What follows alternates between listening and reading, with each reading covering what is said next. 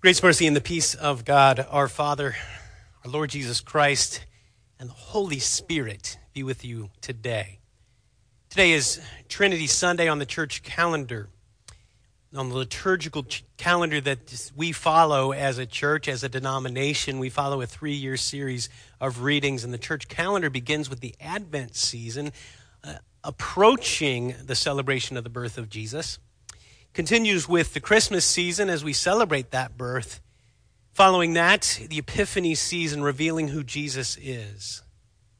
Lent follows Epiphany as we prepare our hearts and minds to celebrate the crucifixion of Jesus and then the resurrection of Jesus, which ushers in, of course, the Easter season.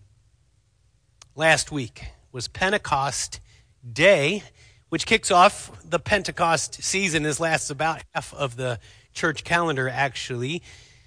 So the pouring out of the Holy Spirit is the focus of Pentecost Sunday, and then the following Sunday we celebrate, we recognize God as Father, Son, and Holy Spirit. So some of that has been integrated into the music choices of the day, but we still today focus on the work of the Holy Spirit. That's our series that we're in, that we began last week. As we talk about the Holy Spirit, what the Spirit does, and how the Spirit is at work among us and in His church. Today, as we focus on the Spirit, we talk about how the Spirit speaks. This past week, I recorded a 1-Minute Wednesday. You can check that out through the church website, or if you're on the church Facebook page, you can find it there as well. And in this week, 1.5 minutes, I talked about how the Spirit of God is, in a way, bear with me for a second here, like the coronavirus. Not in the way that the coronavirus affects us by bringing illness and separation and isolation and, for many, too many people, death. The Spirit does something far different from that, connects us into a community and brings life to us. But the way that it's the same is this. The Spirit, as Jesus says in John chapter 3, moves where and how He will. Jesus actually compares the wind blowing to the work of the movement of the Spirit. The wind blows where it wishes. You can't see where it's coming from, where it's going. And so it is with everyone who is born of the Spirit. The same word that's translated spirit there is ruach, if it's the Hebrew language, and in the New Testament it's Greek, and that's pneuma. Both words can be translated wind or breath, spirit or air. In Acts chapter 2, the Spirit is, when it arrives, the disciples hear the sound of a rushing wind. The Spirit moves like wind. The virus moves on the air. We can't see it happen. We don't notice it immediately. And I know this from experience this week, but it affects us. The Spirit affects us. Jesus promised that the Spirit would come. And in John chapter 16, verse 7, He said this, "It is for your good that I am going away. Unless I go away, the advocate will not come to you. But if I go, I will send him to you." Today, we talk about how the Spirit has come and how the Spirit works. The Spirit speaks. The Spirit speaks the truth. And that's helpful, that's good, because the world makes us skeptical. The world makes us doubters of a lot of the things that we hear. Have you found yourself doubting when you hear news, you hear a story, you hear something that sounds too good to be true, or even something on the news? Whatever your news outlet is, no matter where it falls on the spectrum of news sources, you have to admit that it has some kind of lens, some kind of filter, some kind of underlying even agenda within that news source. If it's television, if it's, most people put Fox News on one side and CNN on the other side of a continuum. And no matter where you fall, wherever you land and get your news, and maybe there's something in the middle where you can kind of rely on it. I heard a story recently that One of the most trusted news sources for people in the U.S. is BBC, which I thought was somewhat entertaining, that we don't trust anything that originates here in America. We trust the most something that's outside of the country. There's an old show called Dragnet. I don't remember watching it maybe more than a couple of times, but I remember that one line, "Just the facts, ma'am." Sometimes we don't get just the facts. And sometimes facts are difficult because witnesses to an event will have different perspectives, and two people sharing the story of the same occurrence can share very different accounts of how things happened. If there's a traffic accident, witnesses of that accident that are in two different places might tell a different story about the same exact event. That happens. Boston and the Bay Area are probably telling different stories about what's going down in the NBA Finals as a team from here and a team from the other side of the country are pitted against each other in that sporting event. Other news stories, whether it's inflation in the economy or events that have involved violence, and we've had so many of those lately, the war in Ukraine, or those, all the stories vary in their style, in their content. I even heard that Jack Del Rio, a football coach, called the events of January 6th a dust-up, and then defended that statement. Now, I don't know what you think about January 6th of last year, but regardless, it was definitely more than a dust-up. How do we look at things? How do we understand things? Our source of information is vital. It's important. Among politicians, they call it spin, right? Whatever the story is, let's make sure that our side of it makes us look good. Anything bad must be the prior administration. Anything good must be our efforts, our policies. And no matter how you feel about the current administration, the previous administration, the one before that, they all seem to be similar in this way. Even friends, though. I mean, forget the news and the politicians, even friends, people we know, people we care about. Sometimes it's hard to speak truth. We don't want to hurt people's feelings. We want to maybe help them understand something without being too critical. We don't want to cause hurt, and confrontation can be challenging. I know within my personality that confrontation is a tremendous challenge for me. It's not that I want to hide the truth or want to put spin on something, but it's just difficult if it's going to be confrontational for me to do that. In all of these ways, it can be difficult for us to develop trust. We can be cynical. We can be skeptical. But we can know this for sure. The Spirit tells the truth. It's a promise of Jesus. We heard these words in John chapter 16.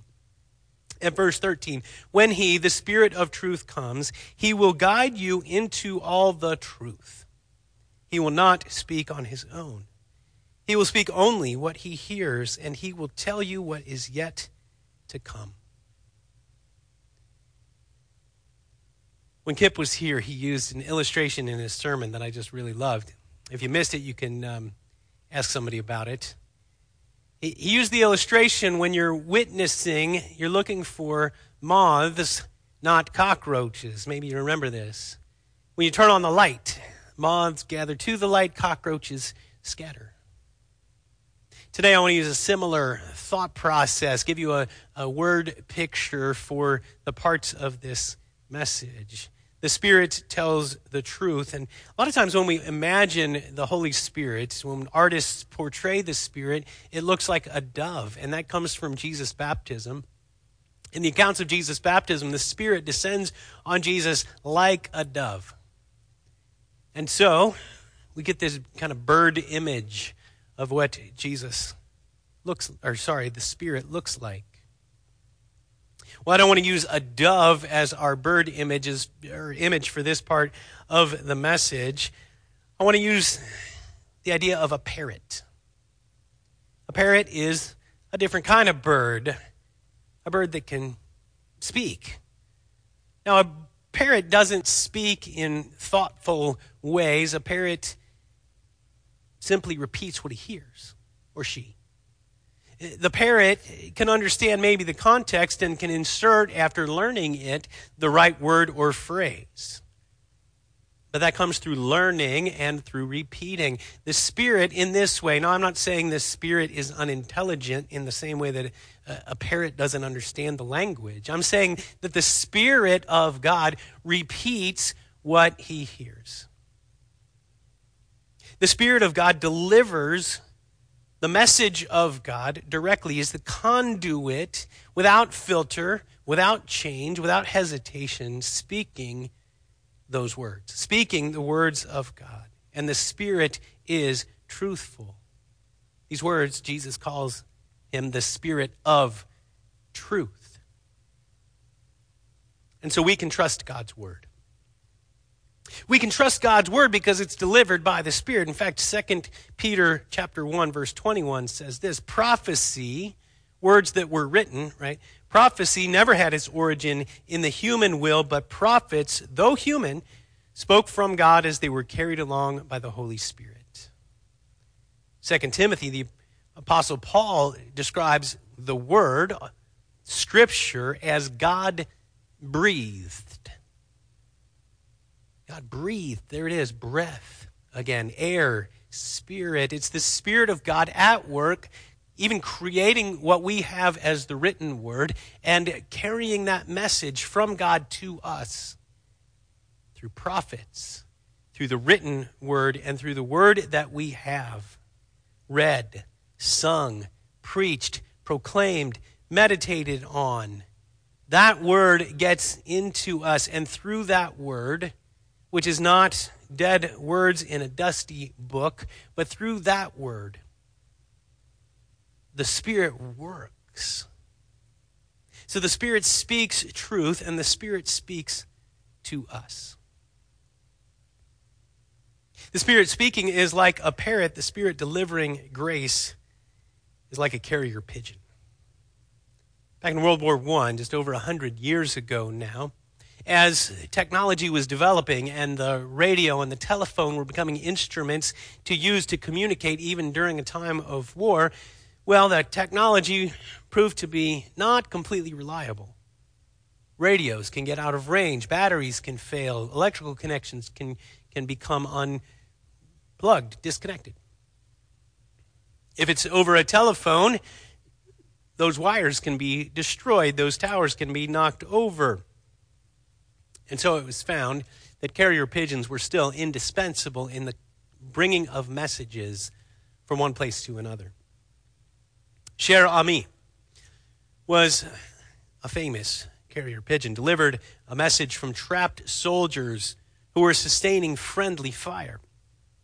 That lost battalion was saved because a message was sent from the battalion back to where they came from, and that was communicated to those who were doing the bombing to stop or to change their targeting. The battalion was saved. Hundreds of lives were saved because that message was delivered. This is what the Spirit of God is like a carrier pigeon delivering a word of life. See, the Spirit delivers God's grace. The grace of God is unknown to us as we are. In and of ourselves, we can't find it. We don't hear it. We don't seek it. We wouldn't listen to it. But we need to hear it. We need to receive it. We need to listen to it. We need to receive that gift. In Acts chapter 2, at Pentecost, Peter is the one who boldly, surprise, surprise, stands up and addresses the crowd. People who came together because they heard the sound, they heard people proclaiming in their languages, they were all confused about this, and Peter stands up and says, hey, listen, I've got something to say.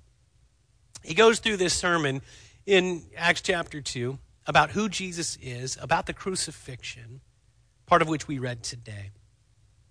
A little bit beyond our Acts 2 reading for today, verse 38 says this: Peter replied, "Repent and be baptized, every one of you, in the name of Jesus Christ for the forgiveness of your sins, and you will receive the gift of the Holy Spirit." The gift of the Spirit, bringing grace. That's what the Spirit does. The Spirit works within us, enabling us to come to faith in Jesus, working through the means of grace through word and sacrament. And by doing that, the word brings us life. In John chapter 6, in a section where Jesus is talking about the bread of life, he's talking to people about consuming the bread of life, and he equates it to his flesh. This is, in the book of John, the closest we have to the institution of the Lord's Supper. That upper room scene, John doesn't describe that. Instead, John describes the foot washing taking place at the Last Supper. But in John chapter 6, he's talking about the bread of life and this life-giving consumption.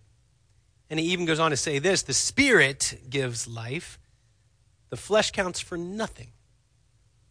The words I have spoken to you, they are full of the Spirit and life.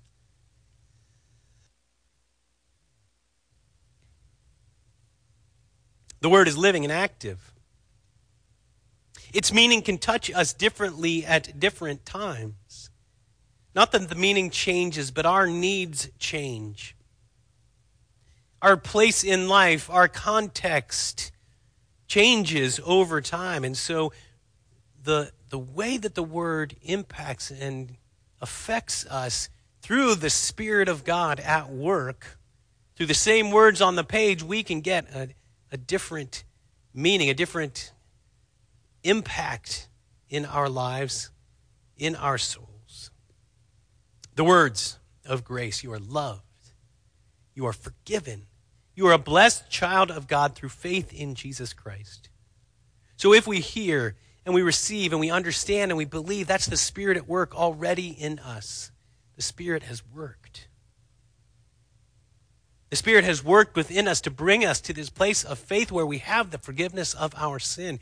That is a gift from God to you and to me. And the world needs that message.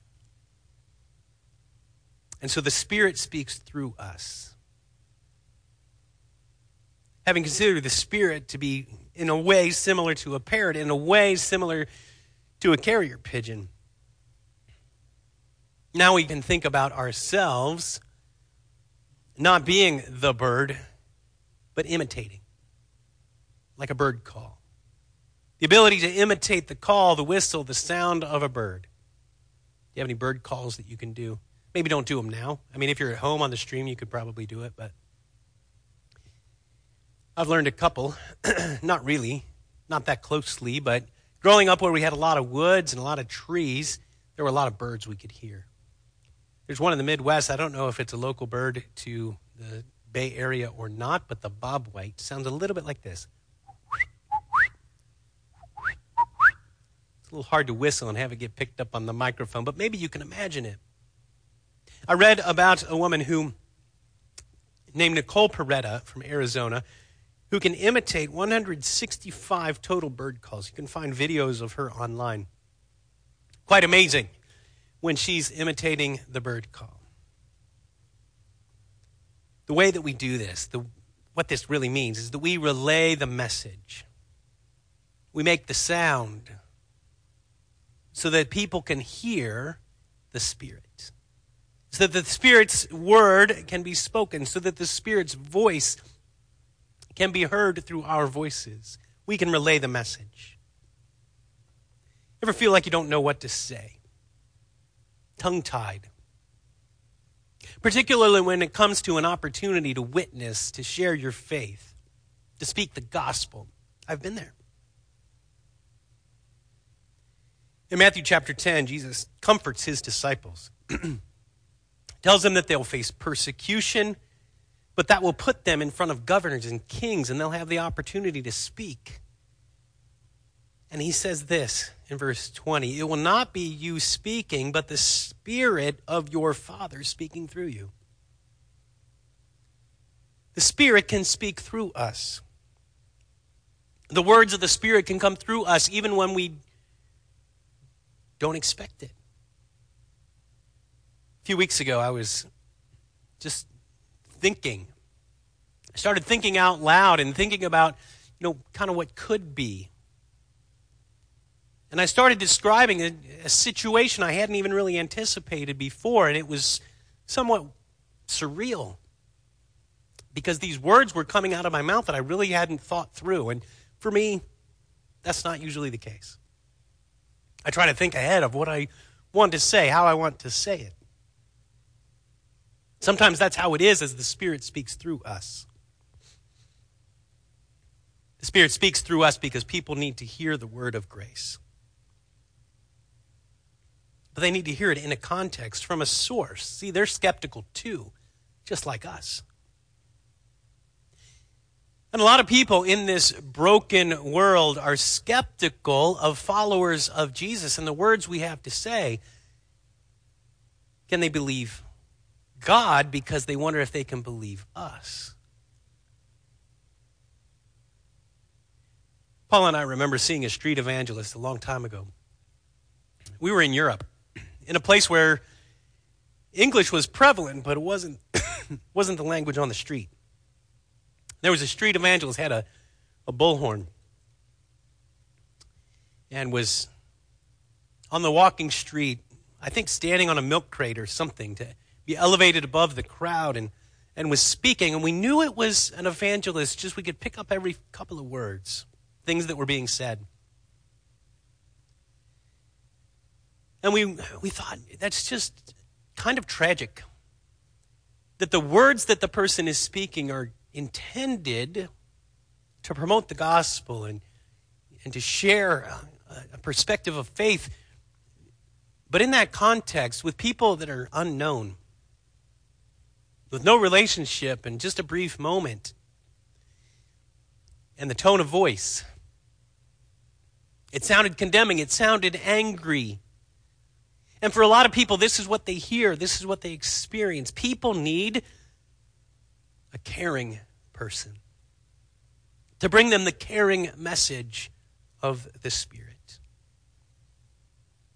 The Spirit can speak through us. We can relay the message, and the Spirit makes us bold. Verse 14, Peter stood up with the 11 and raised his voice and addressed the crowd. In a way, kind of like that street evangelist did.